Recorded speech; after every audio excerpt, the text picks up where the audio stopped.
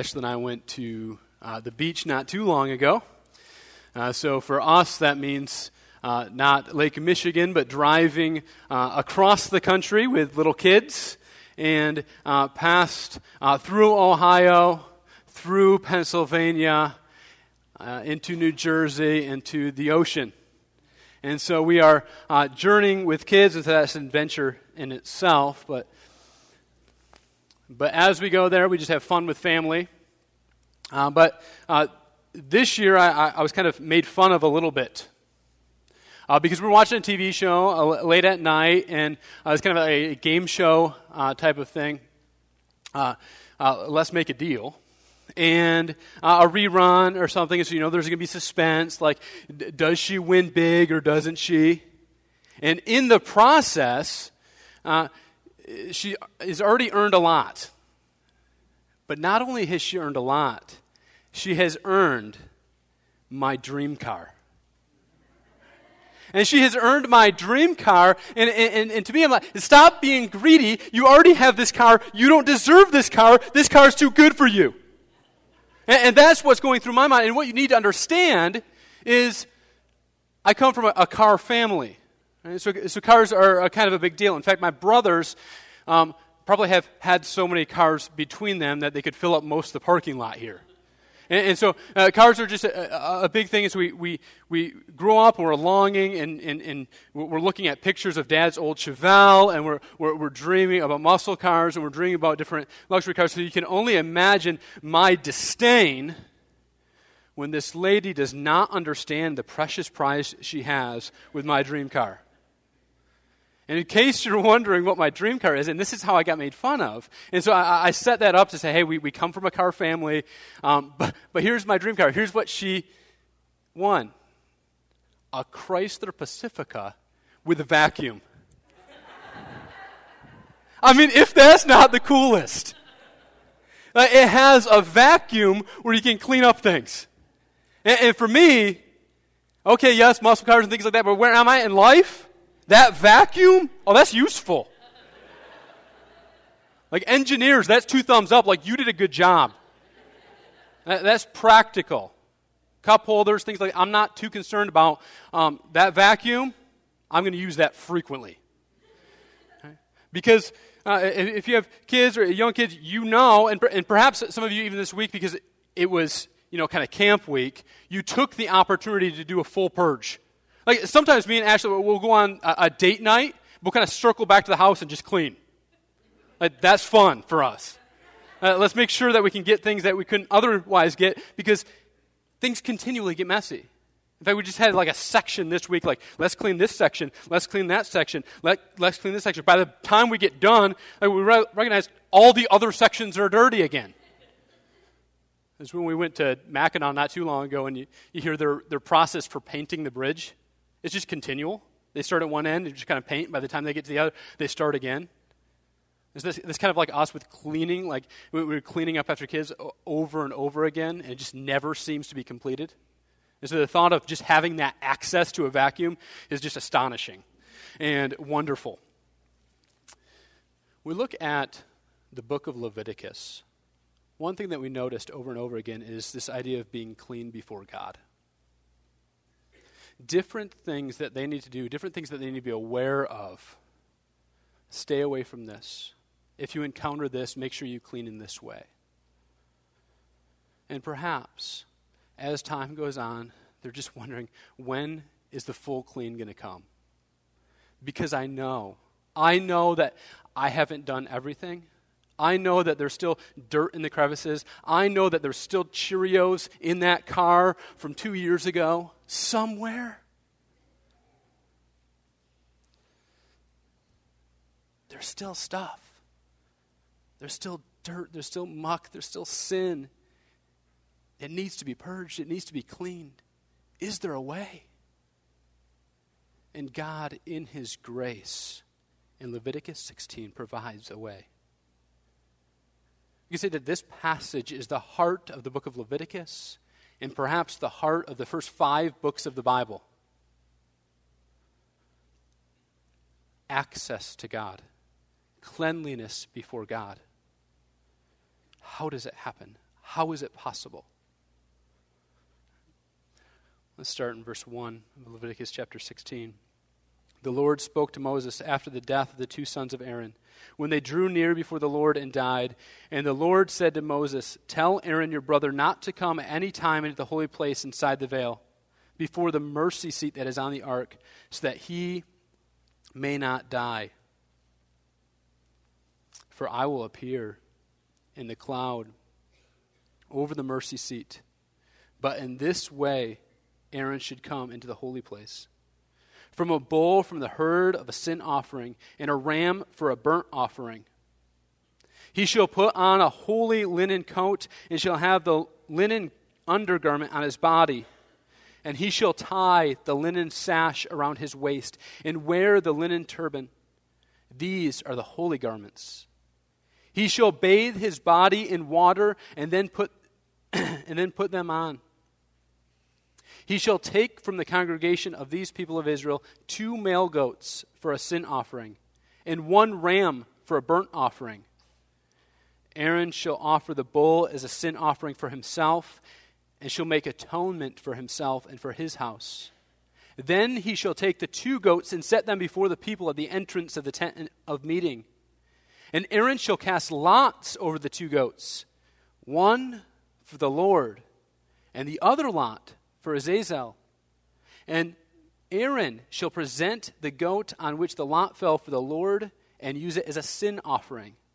But the goat on which the lot fell for Azazel shall be presented alive before the Lord to make atonement over it, that it may be sent away into the wilderness to Azazel. Aaron shall present the bull as a sin offering for himself, and shall make atonement for himself and for his house. He shall kill the bull as an offering for himself.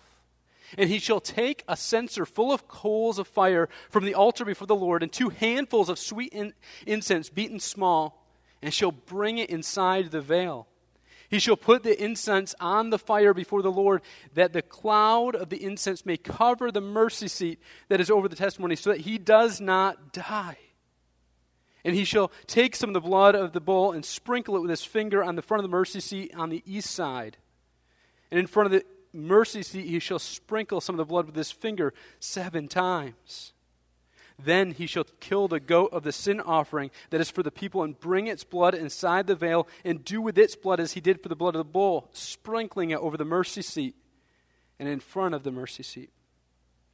Thus he shall make atonement for the holy place, because of the uncleanness of the people of Israel, and because of their transgressions, all their sins, so that he shall do for the tent of meeting which dwells with them in the midst of their uncleanness. No one may be in the tent of the meeting from the time he enters to make atonement in the holy place until he comes out and has made atonement for himself and for his house and for all the assembly of Israel. And he shall go out to the altar that is before the Lord and make atonement for it, and shall take some of the blood of the bull and some of the blood of the goat, and put it on the horns of the altar and all around. He shall sprinkle some of the blood on it with his finger 7 times, and cleanse it and consecrate it from all uncleanness of the people of Israel. And when he has made atonement for the holy place and the tent of meeting and the altar, he shall present the live goat. And Aaron shall lay both his hands on the head of the live goat, and confess over all the iniquities of the people of Israel, all the transgressions, all their sins. And he shall put them on the head of the goat, and send it away into the wilderness, by the hand of a man who is in readiness. The goat shall bear all the iniquities on itself to a remote area, and he shall let the goat go free in the wilderness. Then Aaron shall come into the tent of the meeting, and shall take off the linen garments that he put on when he went into the holy place, and leave them there. And he shall bathe his body in water in a holy place, and put his garments, and come out with his and offer his burnt offering and the burnt offering of the people, and make atonement for himself and for his people. And the fat of the sin offering he shall burn on the altar. And he who lets the goat go to Azazel shall wash his clothes, and bathe his body in water, and afterwards he may come into the camp. And the bull for the sin offering and the goat for the sin offering, whose blood was brought in to make atonement in the holy place, shall be carried outside the camp. Their skin and their flesh and their dung shall be burned up with fire, and he who burns them shall wash his clothes and bathe his body in water. And afterwards he may come into the camp. And it shall be a statute to you forever, that in the 7th month, on the 10th day of the month, you shall inflict yourselves and shall do no work, either the native or the stranger who sojourns among you. For on this day, listen to this, shall atonement be made for you to cleanse you. You shall be clean before the Lord from all your sins. Let me repeat verse 30 before we continue. For on this day shall atonement be made for you to cleanse you. You shall be clean before the Lord from all your sins. It is a Sabbath of solemn rest to you, and you shall inflict yourself. It is a statute forever. And the priest who is anointed and consecrated as the priest in his father's place shall make atonement, wearing the holy linen garments. He shall make atonement for the holy sanctuary. He shall make atonement for the tent of meeting and for the altar. He shall make atonement for the priests and for all the people of the assembly. And this shall be a statute forever for you, that atonement may be for the people of Israel once in the year because of all their sins. And Aaron did as the Lord commanded Moses. A lengthy passage, a lot of details, but precious. Precious as God provides a way. Is there a day of purging? We see in verse 30, yes, there's a day where they will be cleaned of all their sins. But how does this happen? How are they made right before God? We use the word atonement. We could say being made right before God. Or you could break up the word at one, meant at one, brought together, mended together, made right, reconciled with the holy God. How does this happen? In this passage it says three things that it requires. Three things that it requires before God. One is it requires a mediator. It requires a substitute. And it requires a contrite heart. A mediator, a substitute, and a contrite heart. First, it requires a mediator. First thing that we notice for this process is that individual people do not enter into the holy place. This is being brought back into a right relationship with God. This is being brought into the most sacred place of the tabernacle. And not just anyone can march up and go in, but it's the person whom God selects. It's the person that He designates. Remember that this didn't end so well before. The two sons, the verse 1 of 16, when they drew near, they died. They drew near in a flippant manner, in a way that was not prescribed. And they died. And now, God's providing a way. Do we understand, and perhaps this is hard for us to grasp, because this is something that we've heard over and over again. We approach God on His terms, not on ours. He gets to set the terms for how we approach Him. He gets to set the standards, not us. And this is a theme Pastor Nate has hit on. This is a theme throughout the book of Leviticus. If you were here for us with us last summer, this is a theme in the book of Exodus as well, that God gets to set the terms. And perhaps it's repeated so much because it needs to get through their thick skulls. If you're a parent, if you're a teacher, if something's important and you say it once, you don't simply assume, yes, I learned it, I'm going to master that. No, it's something that you repeat over and over again. And this is what we see, approach on my terms. And perhaps it's even hard for us, but we have to understand what's going on here is God's talking to Moses and setting these terms. You see, we're a little far removed. If Jessica's up here hitting the box drum and is consumed by God, right? The next week when we come to church, we're going to stay away from that. Don't know amens. But people are going to stay away. Like, they're not going to go around. Like, I don't want to risk that. Like, I know what happened last week. Go there? No. I'm going to play it safe. But what's happening here? God's saying, no, you can come into my presence. It's okay, and here's how. Follow these instructions. And the way it's possible is through the instructions given to the mediator. And one of the instructions is what he should wear. What he should wear. Not typical priestly garb, all adorned, but simple, of course holy, but simple linen clothing. He comes to the Lord, stripped of all pomp and circumstance, and comes simply.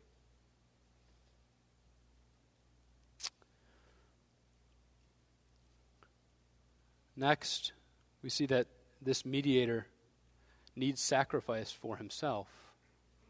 Do you notice that in the passage? That Aaron's to come, but he's to come after he offers a sacrifice for himself. You see, the mediator himself, the high priest himself, who should be the most holy, who should be the most clean, still was not holy enough to approach a holy God. He still needed a sacrifice for his own sins. And not only that, but when he came, he brought incense and smoke, and it's covering the ark. It's covering the mercy seat. Even as he's invited in, there's a cloud separating. You can come in, but I'm going to protect you, and here's how I'm going to do it. See, the ark, the most sacred of the objects in the tabernacle. I'd say this is where the feet of God touches earth, if you will. This is the core of the presence of God. Inside the ark is the Ten Commandments. Over top of the ark is the mercy seat covering the Ten Commandments symbolically that they had broken. And now we have a person entering into this sacred space. I guess this is what it's going to take. One, there's going to be this cloud, there's going to be this smoke, this covering. It's going to veil. Right? You can't look upon me. Next, you're going to have a sacrifice for yourself. Blood will have to be shed for you. According to tradition, as he offered this sacrifice, he prayed this prayer: "O God, I have committed iniquity, transgressed and sinned before thee, I and my house. O God, forgive the iniquities and transgressions and sins I have committed, and transgressed and sinned before thee, I and my house. As it is written in the law of thy servant Moses." And here he quotes verse 30 of this chapter. "For on this day shall atonement be made for you to cleanse you from all your sins, and you shall be clean before the Lord." This should cause our minds to pause and to think about the people of God as this took place. They're passive. They're being represented by somebody else. They're being represented by a sinner. And in order to be fully clean, they're trusting in somebody who himself is not fully clean. This is what God has prescribed. We're trusting in it. We're trusting in his mediator, what he says. But can we trust this guy? Will it happen? Will we be clean today? I need to, because I know I haven't done enough. I know I still have sins. I know I still have stains in my life. But I have hope because of Aaron. But do I have hope?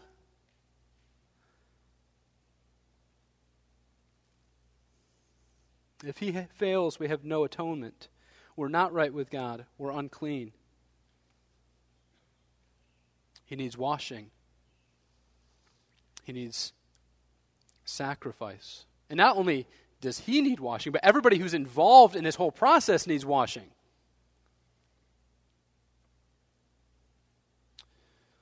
The people of God entered back into God's presence through a mediator. It was as if they were ushered into God's presence, but through somebody else, through somebody who is imperfect. Today, as Christians, we have a great high priest in Jesus Christ. But this high priest did not stop at bringing us back into the temporary dwelling of God. Here's what Hebrews 9:24 says. Christ has entered not into the holy places made with hands, which are copies of the true things, but into heaven itself, now to appear in the presence of God on our behalf. Jesus did what Aaron could never dream of. We have hope. He was perfect. He was complete. He went back. Brothers and sisters, if you are a Christian here this morning, if you have placed your faith and trust in Jesus, you have access through the mediator. You have access to God through the mediator. A people who should be cut off, a people who should be not even close to the presence of God, are ushered into the very presence of God. If you are in Christ, is if you are with Christ in heaven right now, you can make your request known before God. You have access. That should change our prayer life. Next, there is one mediator. It was Aaron right here. It wasn't, hey, it's Aaron for you, and it's Bob for you. It's Drew for you. No, it's Aaron. Everybody has Aaron. That's your guy. Didn't matter where you were, didn't matter what tribe you're from, Aaron is the mediator. There's a unity. Everyone has the same mediator. There's a great unity for us as Christians to know that Jesus Christ is our mediator. Jesus Christ is the mediator for Christians here this morning. Jesus Christ is the mediator for Christians in New Jersey this morning. Jesus Christ is the mediator for Christians in Mexico, in Great Britain, in Japan. We have the same mediator. What unity we have. That transcends so much of our differences. That matters. Here's another thing. We have one mediator that unites us as Christians. Also, you are not the mediator. This is a freeing thing for us as Christians. We can think to ourselves, and I think that this is especially true as we're reaching out to other people and telling them the good news of Jesus, that somehow we can do that in our own power. Somehow we ourselves can usher them into the presence of God. We are not the mediator. Jesus is. We point them to the mediator. We cry out to the mediator on their behalf. But we are not him. That's freeing. God picks, God appoints, and God provides the mediator. Next, atonement requires a substitute. We already discussed a substitute was needed for Aaron, but there's also a substitute needed for the people. You'll notice over and over again we hear about the sprinkling of blood, the spilling of blood, and there's these two goats, and the lots are cast. One is for Yahweh, it says, and one is for Azazel, and the one who's for Yahweh, that lamb is killed, and the blood is used to cleanse. The goat is killed so the people might not be. The goat is killed because their sins, their uncleanness before God, deserves death. But they're washed clean by the blood of another, a substitute. And not only is this blood sprinkled in the innermost place of the tabernacle, but the process continues as it's spread a little bit wider and a little bit wider. Why? Why is it spread all around?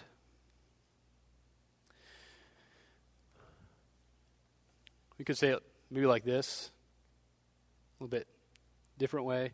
The stench of their uncleanliness, and their sin filled the air of the tabernacle, filled the place with more vigor, with greater velocity than BO from a group of middle school boys at camp. It just saturates everything. It just gets into everything. And no Axe body spray is not a solution. Right? It needs a thorough clean. It needs multiple washings. And everything they touched, everything they came into contact with was stained, was defiled by sin. So it needed to be cleaned from the inside out. From the inside out. Brothers and sisters, what are we called as Christians today? Sanctuaries of the Most High God. We're not cleaned from the outside in, but from the inside out. We don't clean up a little bit of our outside life, but God grabs our hearts and cleans us from the inside out. And the closer we get to that God, the more our sin, the more our uncleanness becomes a nasty smell to our nose. These Atonement Day rituals made the impossible possible. By cleaning the sanctuary, they permit a holy God to dwell with an unholy people. If you belong to God, He will purge you. He will clean you. And He's doing that right now. You might not see it.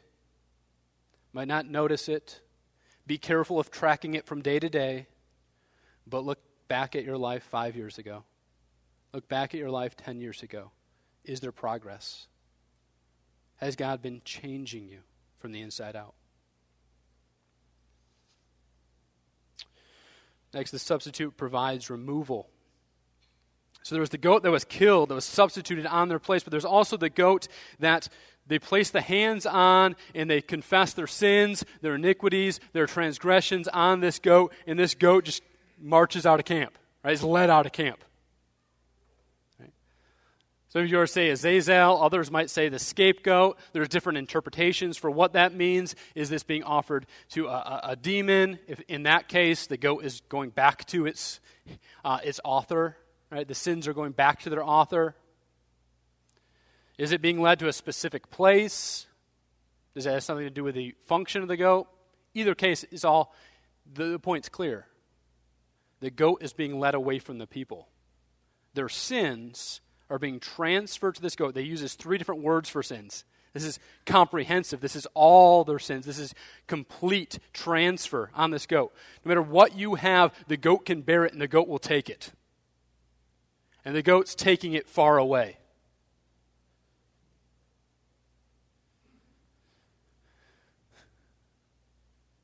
We might wonder, well, what if the goat comes back? What if the goat comes marching back into the camp? No! If the goat comes back, maybe it would be wise for the people who are leading this goat out just kind of shove it off a cliff. It's not coming back now. Right? Well, in Jewish tradition, that happened. Right? They did shove it off a cliff. Right? We don't want it to come back. We want that far away. But even there's so many. Could this go wrong? We have a mediator who's a sinner. We have a goat that would this goat come back? Can it bear these weights, these sins? I don't know. There's so many things. But here's some things for us to think about as Christians today. If we belong to Jesus Christ, we say Isaiah. He bears the iniquity of us all. Right? He takes our sins on himself.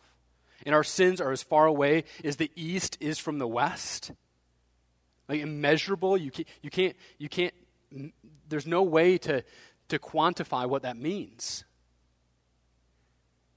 They're away, and they're gone.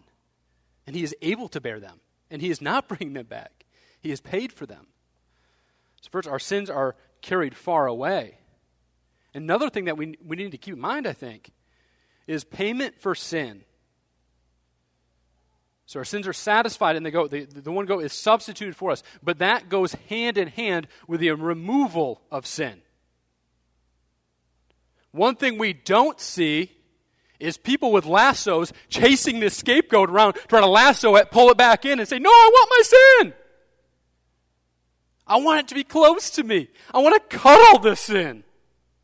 We don't see that. But don't we operate like that sometimes? Jesus, you're okay. I trust you. Thanks for paying for my sin, but please don't take it away. Please let it sit next to me. I like it. I want to pet this sin of mine. I want to feed it.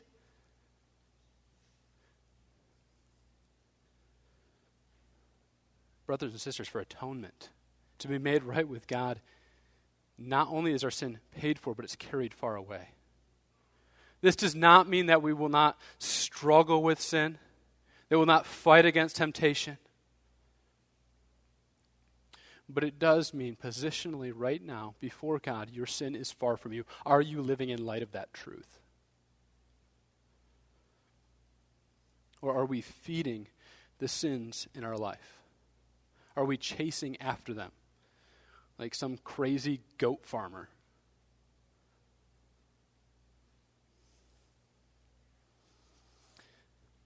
If you're a goat farmer, no offense to you. Lastly, atonement requires a contrite heart. Saying, where's the role of the people in this? What are they doing? Is this simply a mediator going on their behalf and animals being killed on their behalf and blood being spilled on their behalf and sin being carried on their behalf? But does this simply mean because this ritual took place, now everybody automatically is forgiven, is fine? What we see instead in Leviticus 16, verse 29, this will be a statute for you forever. On the 7th month and the 10th day of the month, you shall afflict yourself and shall work no longer, either the native or the stranger who sojourns among you. This will be a atonement for you. You shall cleanse before the Lord. It's a Sabbath. You shall afflict yourselves. It's a statute forever. There's a sense where the people themselves are leaning into this by the posture of their hearts. On this day, so it was accompanied by fasting, by self-examination, by prayer. Really, it was accompanied by faith in what God was doing, what God would do, what God promised.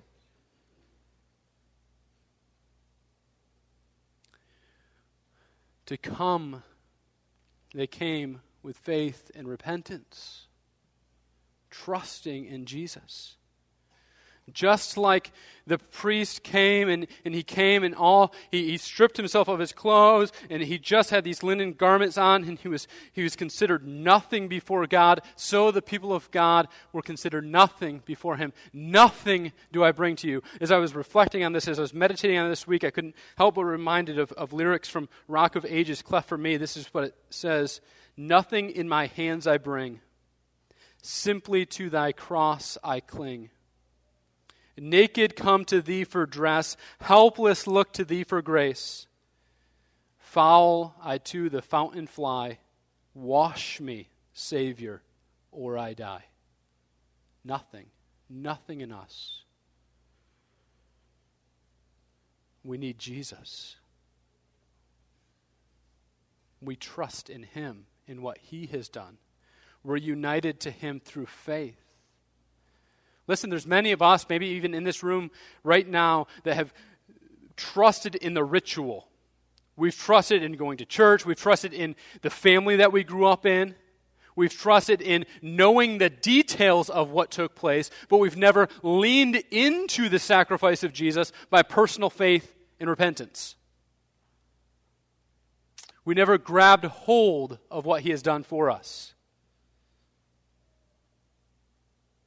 Is that you here this morning? Have you grabbed a hold of Jesus? Have you grabbed a hold of Jesus Christ? Think about all the people of God, knowing their sinfulness before God, knowing the sacrifices that they made were insufficient, but they're having hope on this Day of Atonement. God was making full atonement. They could declare it's okay because of what Aaron will do. I have failed. I have missed things. I am unclean. I am just in sackcloth and ashes. I have nothing to bring, but I know that Aaron will take care of it. I know that what takes place today will be enough for me. Think about how much better for us today.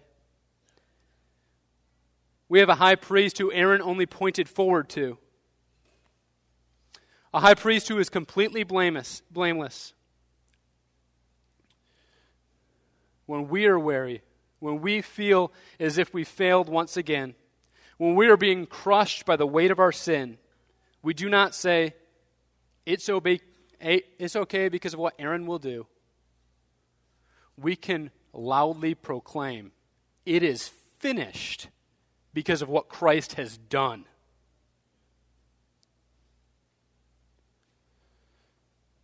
It's finished. It's complete. Not only, I know it's complete, I know the hope is there because he is risen. Aaron was simply a shadow pointing to the hope. In the book of Hebrews, we hear over and over again, blood of bulls and goats, they don't really cleanse anything. They simply point forward to the perfect sacrifice. Who's the perfect sacrifice? Jesus.